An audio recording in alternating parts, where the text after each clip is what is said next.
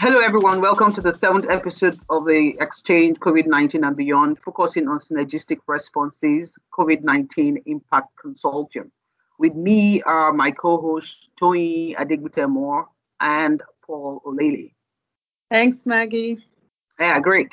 Tom, I heard from the grapevine that you had a very successful launch of the COVID-19 Impact Consortium, and this is a special edition to shine more light on what the consortium is all about. I today, obviously, since I wasn't able to make it, today is a fantastic opportunity to ask you and the co-initiators questions about what the consortium is about and how it's really going to impact COVID-19 and beyond. Thanks, Maggie. Yes, I'm really excited about the topic today because I believe that it will make a significant and tangible difference for our, when we're talking about recovery of our economy here in Nigeria. And also just looking at the work that SMEs and MSMEs are doing. As you know, a lot of them fall within the informal sector, space. And so really trying to help them to not only survive, but to thrive during this COVID-19 and beyond is very important, not only for the businesses, but also, as I mentioned, for economic growth and development of our country. I know the objective of the initiative of this program is to establish a coordinated mechanism for rapid response and crisis management, and also to strengthen the capacity of impact enterprises, Nigerian impact investors, philanthropy, and others in emergency management, which is rightly needed at this moment in time.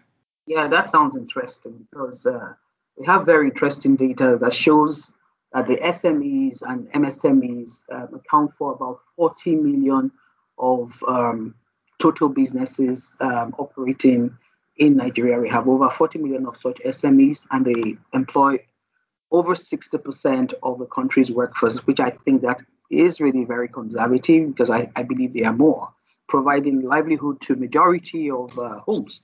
I also am aware that Nairametrics reported that about 94.3% of businesses surveyed reported being negatively impacted by this pandemic, especially in the area of cash flow, sales, and revenue.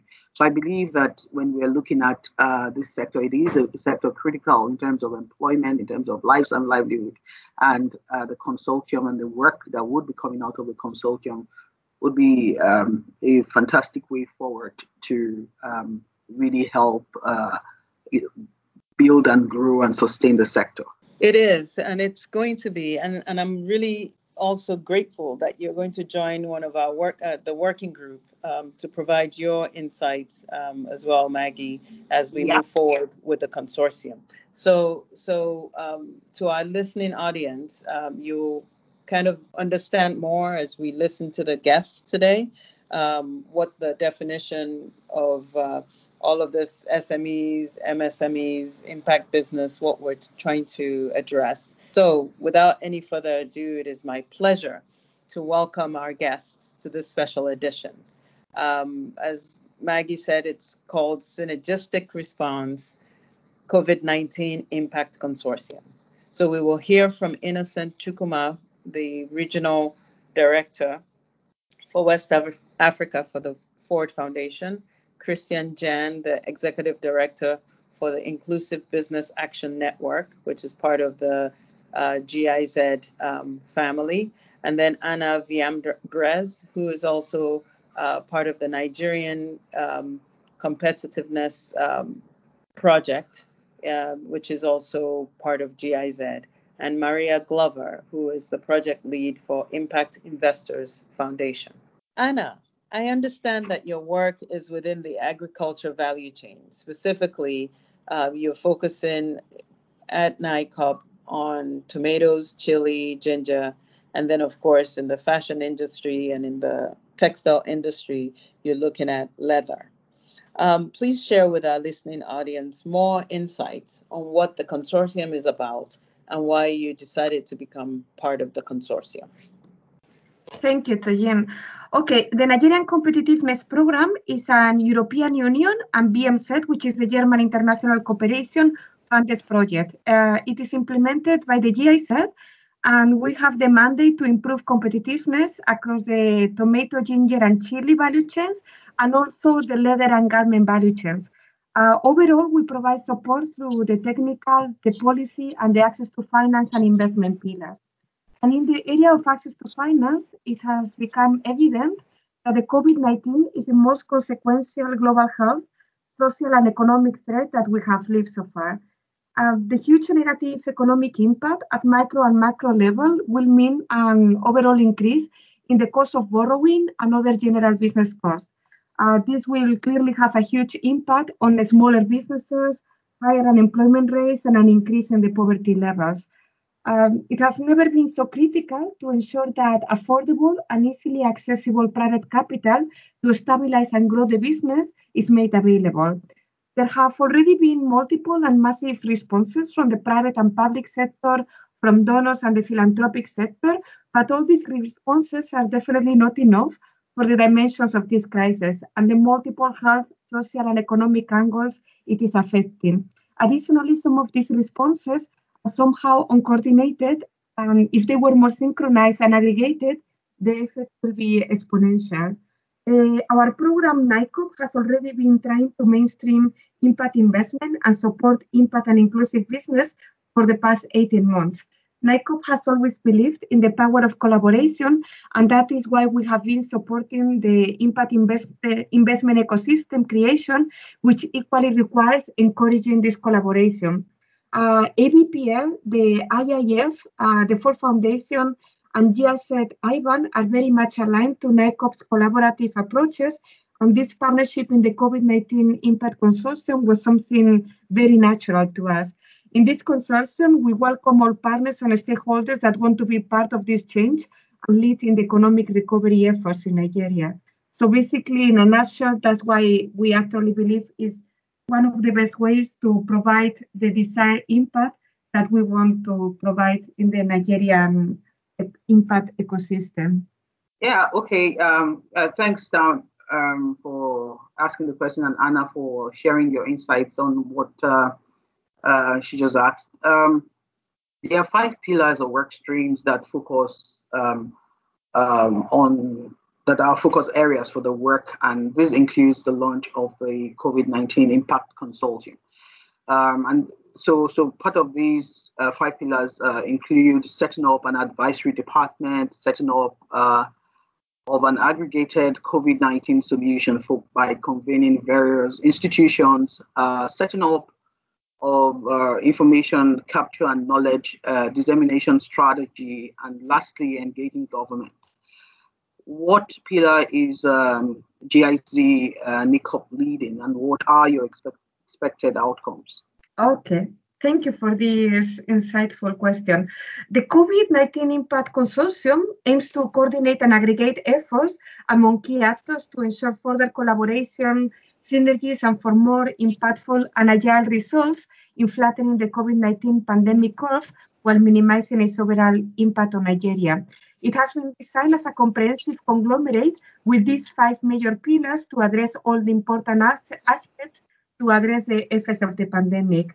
The Nigerian Competitiveness Program is leading on the advisory and facilitation division that aims to support impact and inclusive enterprises, reaching MSMEs, smallholder farmers, and the bottom of the pyramid to access funds and investment. This division will analyze all existing and new sources of funding to fully understand the eligibility of these funding lines. It will screen and select eligible impact and inclusive enterprises and will support them in the application and readiness process.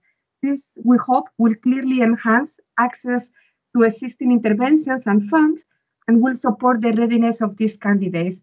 We truly hope to be able to collaborate with donors, with programs, with philanthropy, and other key stakeholders to identify this enterprises pipeline, to provide them with the required readiness, support, and to join efforts in the successful materialization of finance.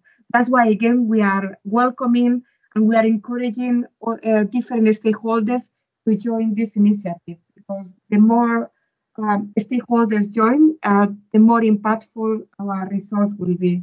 Innocent. The Ford Foundation has been in the forefront of global social transformation since before I had teeth, I believe. This global pandemic has really unearthing and exacerbated many social challenges, societal challenges actually. And the Ford Foundation has taken the lead amongst other grant makers to support people, communities, and networks. Why has Ford Foundation decided to support the COVID-19 Impact Consortium? Thank you, Margaret. We are very happy to be part of the COVID-19 Impact Consortium, which is an initiative aimed at providing a platform for coordination and aggregation of efforts of key actors across the impact investing and inclusive business spectrum in Nigeria, with a view to contributing to flattening the curve of the coronavirus pandemic and minimizing its adverse impact on livelihoods and businesses. Ford involvement in the consortium is actually a logical follow-up to our commitment to aligning our investment decision with our mission of working to reduce poverty and injustice, strengthen democratic values, promote international cooperation, and advance human achievement, all of which are today threatened by the COVID-19 pandemic. So it's not a coincidence that we're involved in this. It's really at the heart of the work we do globally, or more specifically in West Africa, where we have been in existence since 1958. The Inclusive Business Action Network, iBAN, is a project funded by the German Federal Ministry for Economic Cooperation and Development and the European Union. It is a project implemented by the GIZ. As a supporting member of the COVID-19 Impact Consortium that is focused on aggregating resources for impact enterprises and inclusive business, the audience will like to understand better what inclusive business stands for and its role within the consortium. Thank you, Paul, for inviting me to the show and for asking these questions. I think inclusive businesses is actually a business that contributes to the improvement of lives of poor people, and at the same time, they are profitable businesses, meaning they are viable businesses. Now, the official definition from G20 is there that these businesses provide goods, services, and livelihoods on a commercially viable basis that are either at scale or scalable, really to people living at the base of the economic pyramid, meaning those people who are less fortunate, who have less income. Now, inclusive businesses make them part of their value chain of companies' core business as suppliers, distributors, retailers, or also as customers. Now, at the moment, more than half of the world population, around 4.5 billion people, survive on less than $8 per day. This is what we call the base of the economic pyramid. And there are government programs, national and international, foundations and charities that try to improve the situation of those people. But this is by far not enough and not always sustainable. And so inclusive businesses are not only sustainable, but they also create a triple win. And that is where I want to focus first a little bit so that we really know why it is important that we support inclusive businesses. Now, first, the company, as I already said, is a viable business and makes a profit and is therefore sustainable. That is the first win. Secondly, the poor people get better access to affordable services and products and can improve their livelihoods. That's the second win. And thirdly, the government can reduce their social expenditure because less people are dependent on government support. That's the third win. Now, and because of this triple win, the German government and the European Union are financing the Inclusive Business Action Network so that we can support those companies that have a social purpose in their business model and who want to scale their business. So let me tell now a little bit more about the Inclusive Business Action Network before I explain why we support the COVID-19 Impact Consortium in Nigeria. Now, the iBAN is a global initiative that is operating in sub-Saharan Africa and Southeast Asia.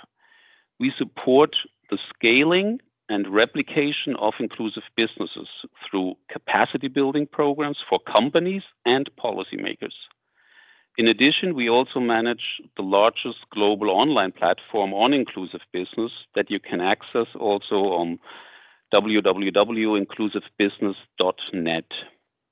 Now, in Southeast Asia, we worked mainly with the 10 countries of the Association of Southeast Asian Nations and the regional organization ASEAN itself.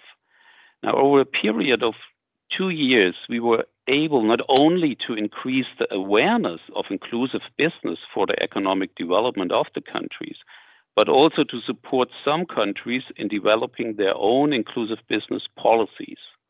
And now this experience we bring now with us to sub-Saharan Africa, in particular to Nigeria. In iBAN, we believe that you can learn best from those who went through a similar situation. And that is why we are facilitating a peer-to-peer exchange between Nigerian and also Asian policymakers and support the development of IB-friendly policies in Nigeria. Now, earlier this year, we started our activities in Nigeria. Before the COVID-19 virus spread, we had a scoping mission in February. We started to talk to relevant stakeholders in government and also private sector to see how best we can support the development of inclusive business-friendly policies. And in addition, we also wanted to implement a program that supports inclusive businesses in Nigeria to get investment ready. That was our plan at the beginning of the year. But then the corona pandemic forced us also to adjust our capacity development program for companies and policymakers.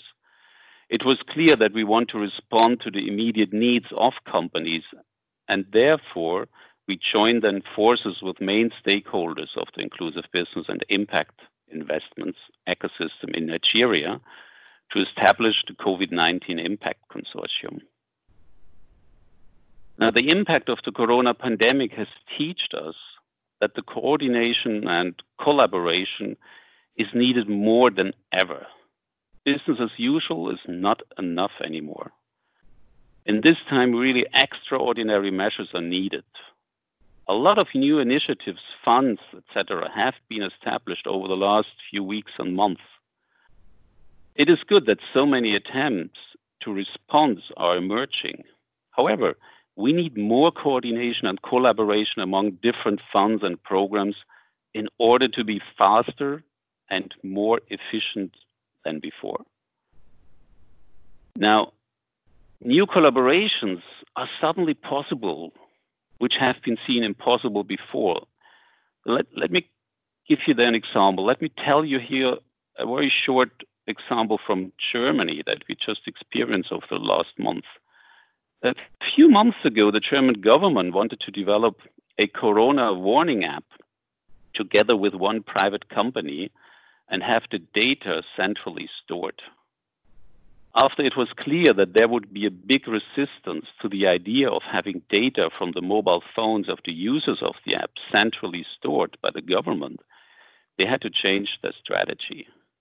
And now something happened that nobody thought could be possible. Suddenly, the process was open to other actors as well. And in a relatively short period of time, a coalition of government, private sector, IT companies, researchers, civil society groups, computer clubs were able to come up with a corona warning app that complies with all the necessary data protection and at the same time helps the government to get a faster and better picture of the spread of the coronavirus.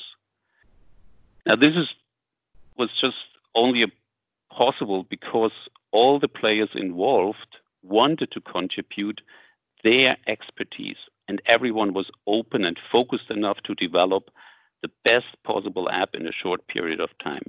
So thanks to COVID-19, we could see such successful and quite unusual alliance. So, and I think that the COVID-19 Impact Consortium in Nigeria has the potential to make a difference in Nigeria. And that is why iBAN is proudly working together with AVPA, IIF, the Ford Foundation, and our sister project of GIZ-NICOP in Nigeria, because we are based here in Bonn, Germany, but always work together with strong partners in the countries itself. But for me, this COVID-19 Impact Consortium, this can only be the beginning. The consortium is open for additional members from the private sector, from the investment sector, from the donors. The COVID-19 Impact Consortium can be the beginning of a new endeavor that might go beyond the corona crisis. I think it is up to the members to make this time a real difference through more collaboration and coordination. Now, so in this sense, I am encouraging those who are listening now and who want to be part of a real impactful coalition. If you are from the private sector or public sector or donor in Nigeria, please get in touch with one of the founding members of the COVID-19 Impact Consortium in Nigeria. We can achieve much more and faster if we work together. Thank you. Maria, Impact Investors Foundation commissioned a research paper on the state of impact investments in Nigeria and Ghana.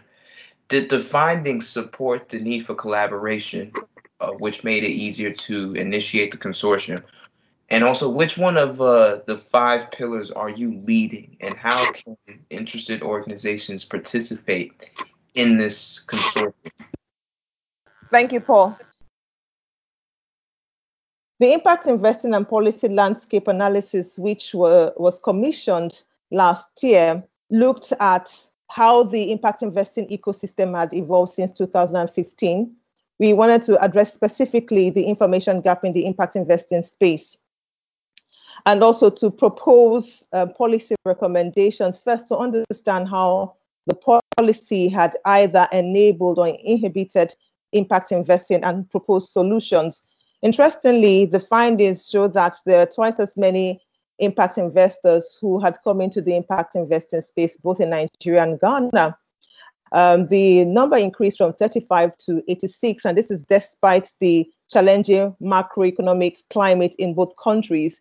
And in terms of deal flow, there was about a 16% increase in deal flow for existing investors. And looking at the impact investing space, the market is largely dominated by development finance institutions deploying over 80% of the capital, impact capital, which grew.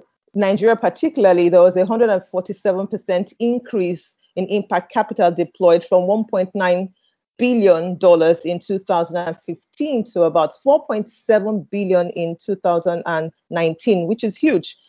Looking at the 3 key pillars in the impact investing ecosystem, the supply of capital, the demand for capital, and the ecosystem. Under the supply of capital, the challenge that largely was identified by the study was the narrow pipeline of viable investment, which was really echoed by most of the investors. There's a scarcity of investment-ready businesses, which limits the overall investment opportunity in the ecosystem.